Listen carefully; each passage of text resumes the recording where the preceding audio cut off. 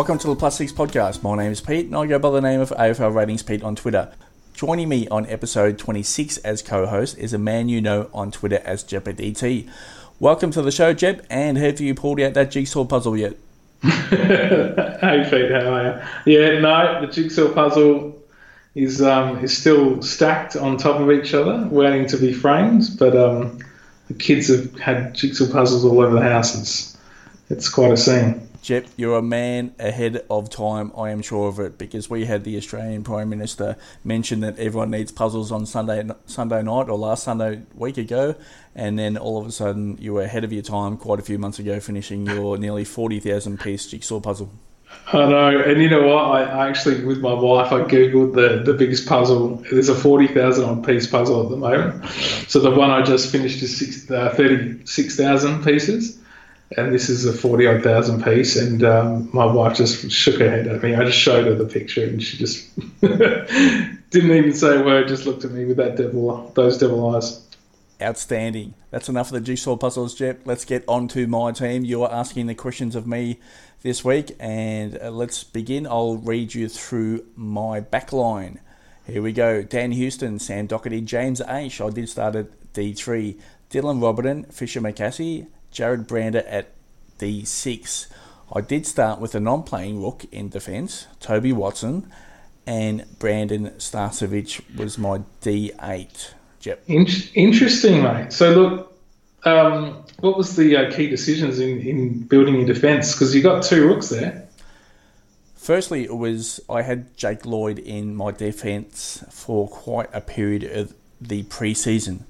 And obviously, once we're getting on crunching a round one team, cash was obviously required. And I figured that not starting Lloyd to free up some cash was a worthwhile decision. I thought Houston and Doherty were a lock, so they were in my round one starting team. Watson, a non-playing rookie, I needed for a captain loophole at any stage. I went down from Noble, who I actually really wanted to start in defence. I bypassed Cumming down to McCasey. Now, I figured that Cumming would be a volatile scorer, and that proved correct in round one. And I didn't think McCasey would score all that well, but I thought he could get close to the Cumming score, which was end up being both low, and I was pretty much on the money there. And what that would happen with McCasey would be that I could flip him to Hayden Young at any stage once Hayden Young was named. So what that did was going from Noble all the way down, and it was as part of my final decisions. And again, I really wanted to start Noble in defence, but I couldn't just because I didn't have enough cash. So I went all the way down to McCasey, and that meant by bypassing Cumming that I left 74,000 actually in the bank, which I thought might be a key decision moving forward. And it turned out to be pretty much that case, because it would give me 74k would give me some flexibility. Not only the flexibility, it would certainly create a unique round one lineup underspending compared to the full amount of the salary cap.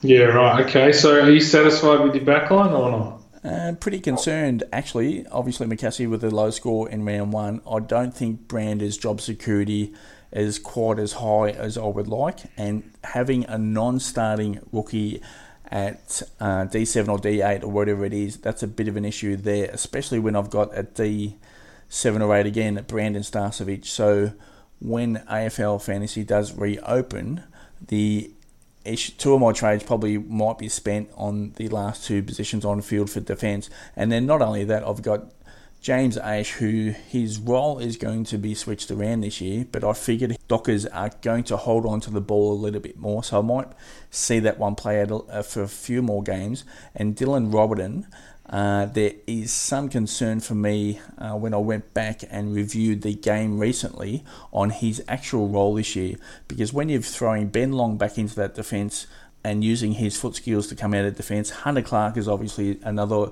player that is used by the Saints coming out of defence. And when you consider the height of Robertson, his role could actually be to match up on a second or third key opposition forward. So that could actually limit his scoring, and that's pretty much what I did see in round 1. So I do have 4 issues, potentially 5, and most of my trades, if not probably all of them, might be spent on defence in round 2.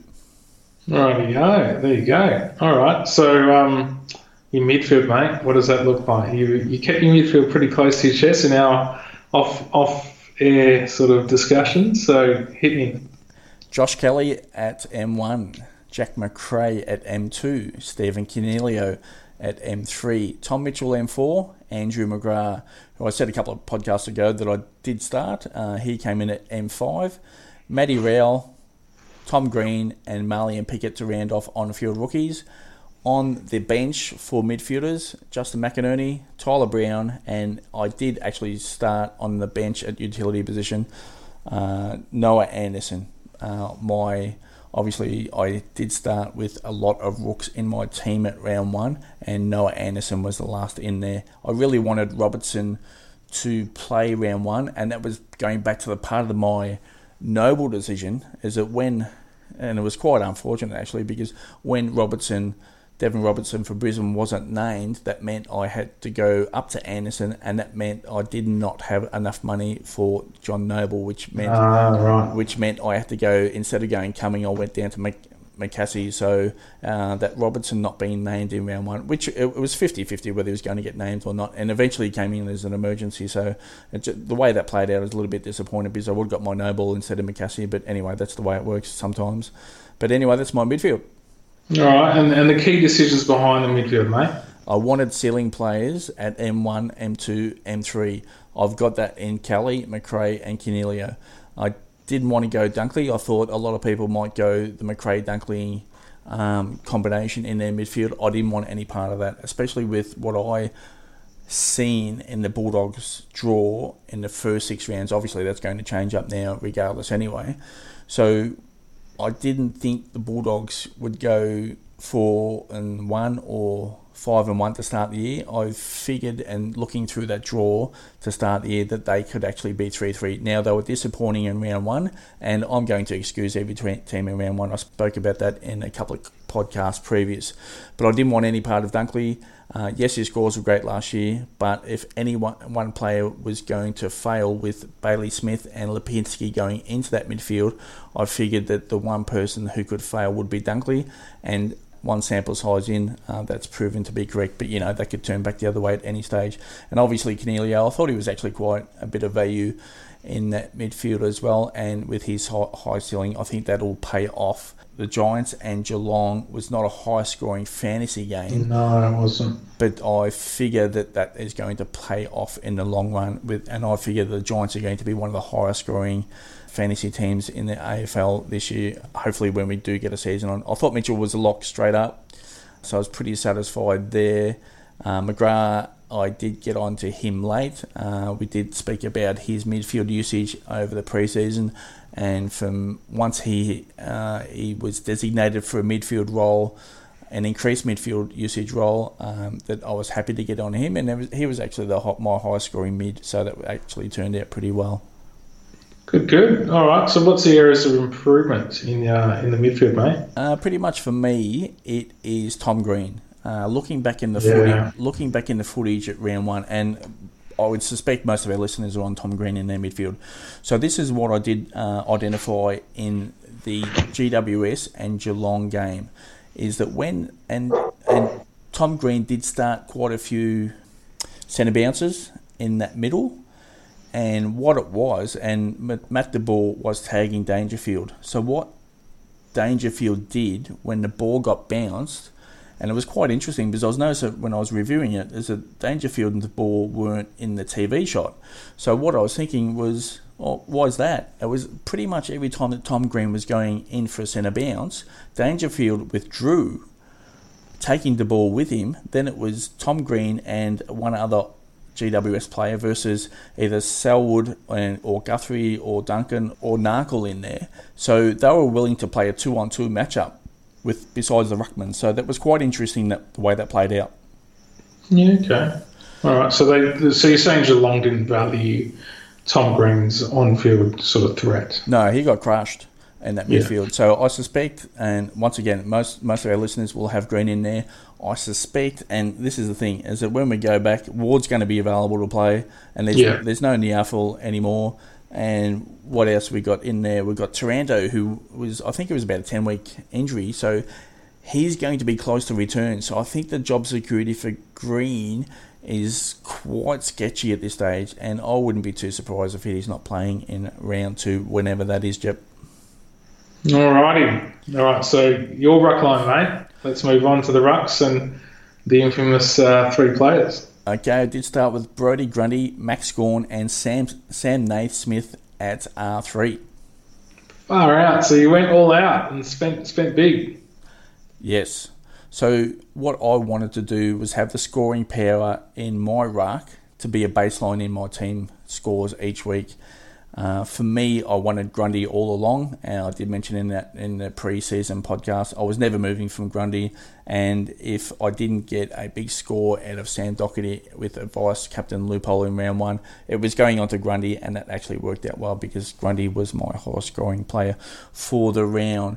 I did move on to Max Gawn late in the pre-season. I did have Riley O'Brien sitting there for the majority of the pre-season. I thought he was quite valuable, but looking at his pre-season form and his scoring rate, I started to question that, especially in that second game against the Gold Coast Suns. So then looking at the ownership for Gawn, and we did mention it pretty much all that pre-season, Jep, was down at 9% for Gawn and 10% for Gawn, and it just kept like flashing in front of my face. I mean, we're getting Gawn for 9 and 10%. He ended up being 14%. I was actually quite happy with that. And for me, I thought that was pretty much, and I wanted to spend up in rucks, I thought that was pretty much a no-brainer to head up to Gawn.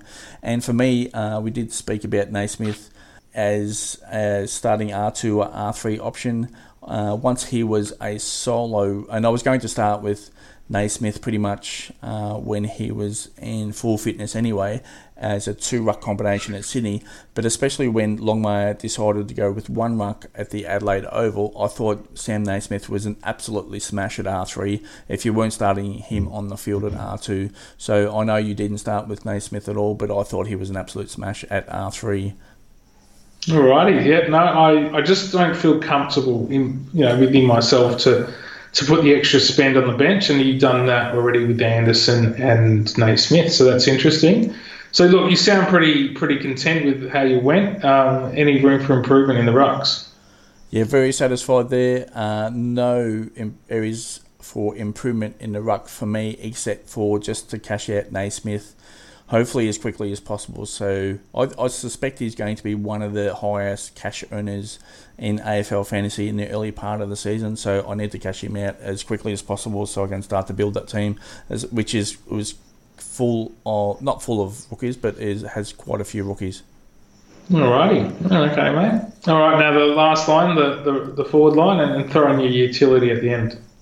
Well, I did start with Noah Anderson in the midfield at utility, so it's already been done.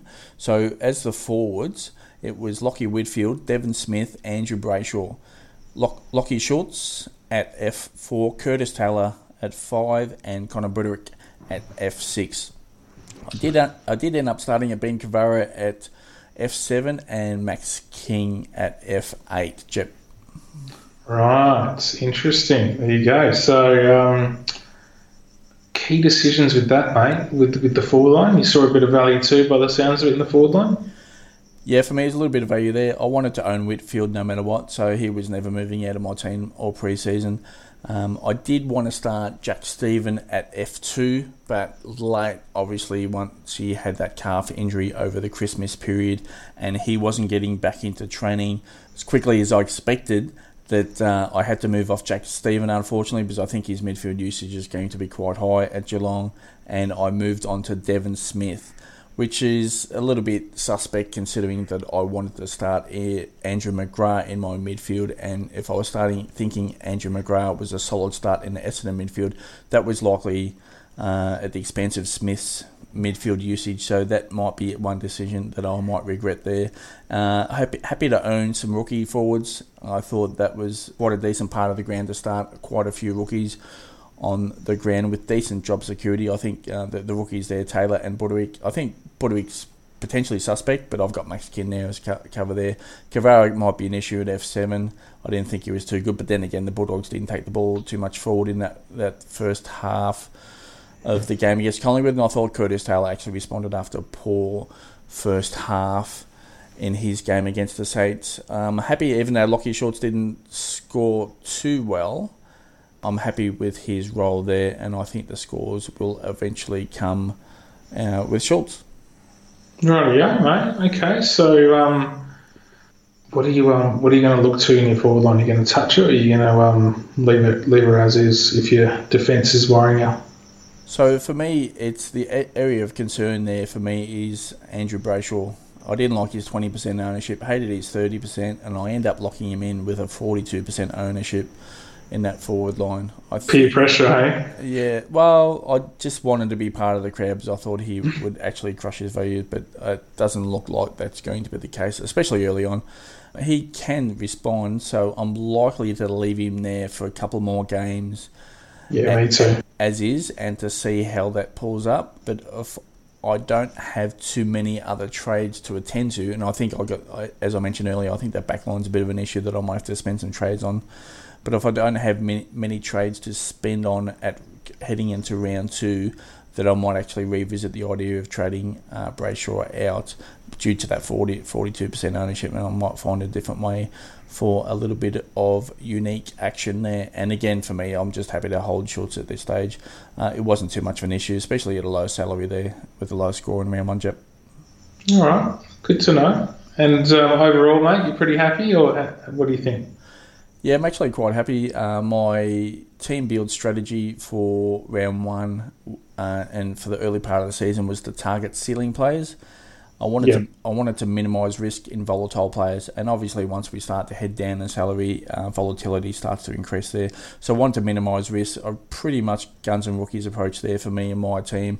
I did look at, once we had reduced quarters there, I was either going to go one way or the other way.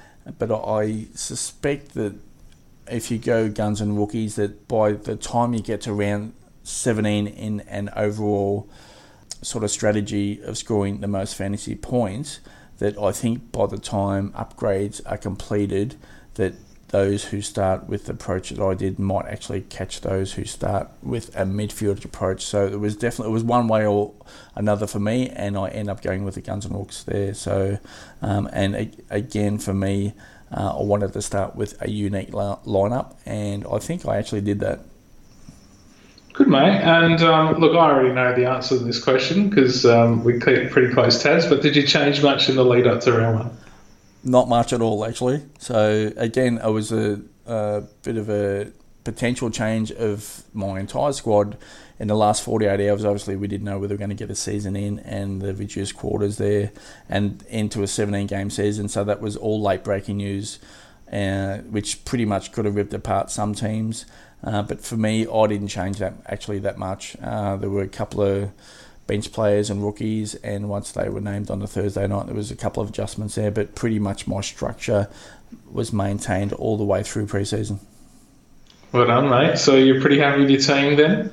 Yeah, quite satisfied, and I'm happy that I've got 74k in the bank before AFL Fantasy opens, because that will give me plenty of flexibility to adjust pre-round 2. And again, that was the 74 grand spare. It was coming down from Noble because Robertson didn't get named in round 1, so therefore I had to upgrade to Anderson in my overall approach of my team build, and I bypassed coming to get the extra money in the bank. I went down to McCassie, even though McCassie didn't score well. But quite satisfied. Hopefully we get a season in, Jet, because I really want to see how this plays out. I did score just under 1,500 points in round 1, and it was 1,485, and I'm ranked at 25k. So I'm not too... You beat me by 12, buddy. Yeah, not too dissatisfied with the score in round 1, because I think with the way I built that team and my potential early upgrades, that my team can actually crush from about round 5 and 6 onwards once I get some upgrades going. So for me, I'm actually quite satisfied, Jep. Good, mate. Well, that's good. And look, round 1's done, and like you said, here's hoping we get a season in, and footy's back and we can get back to our life as we know it as soon as possible. Excellent, Jep. So before I close this podcast, if you'd like a chance of scoring a +6 podcast cap, just retweet any podcast link that is sent out via Twitter. We'll give a few away at the midway point of the season, whenever that is. Jep, on that note, we'll wrap up this podcast. Thanks for tuning in. Thanks, guys.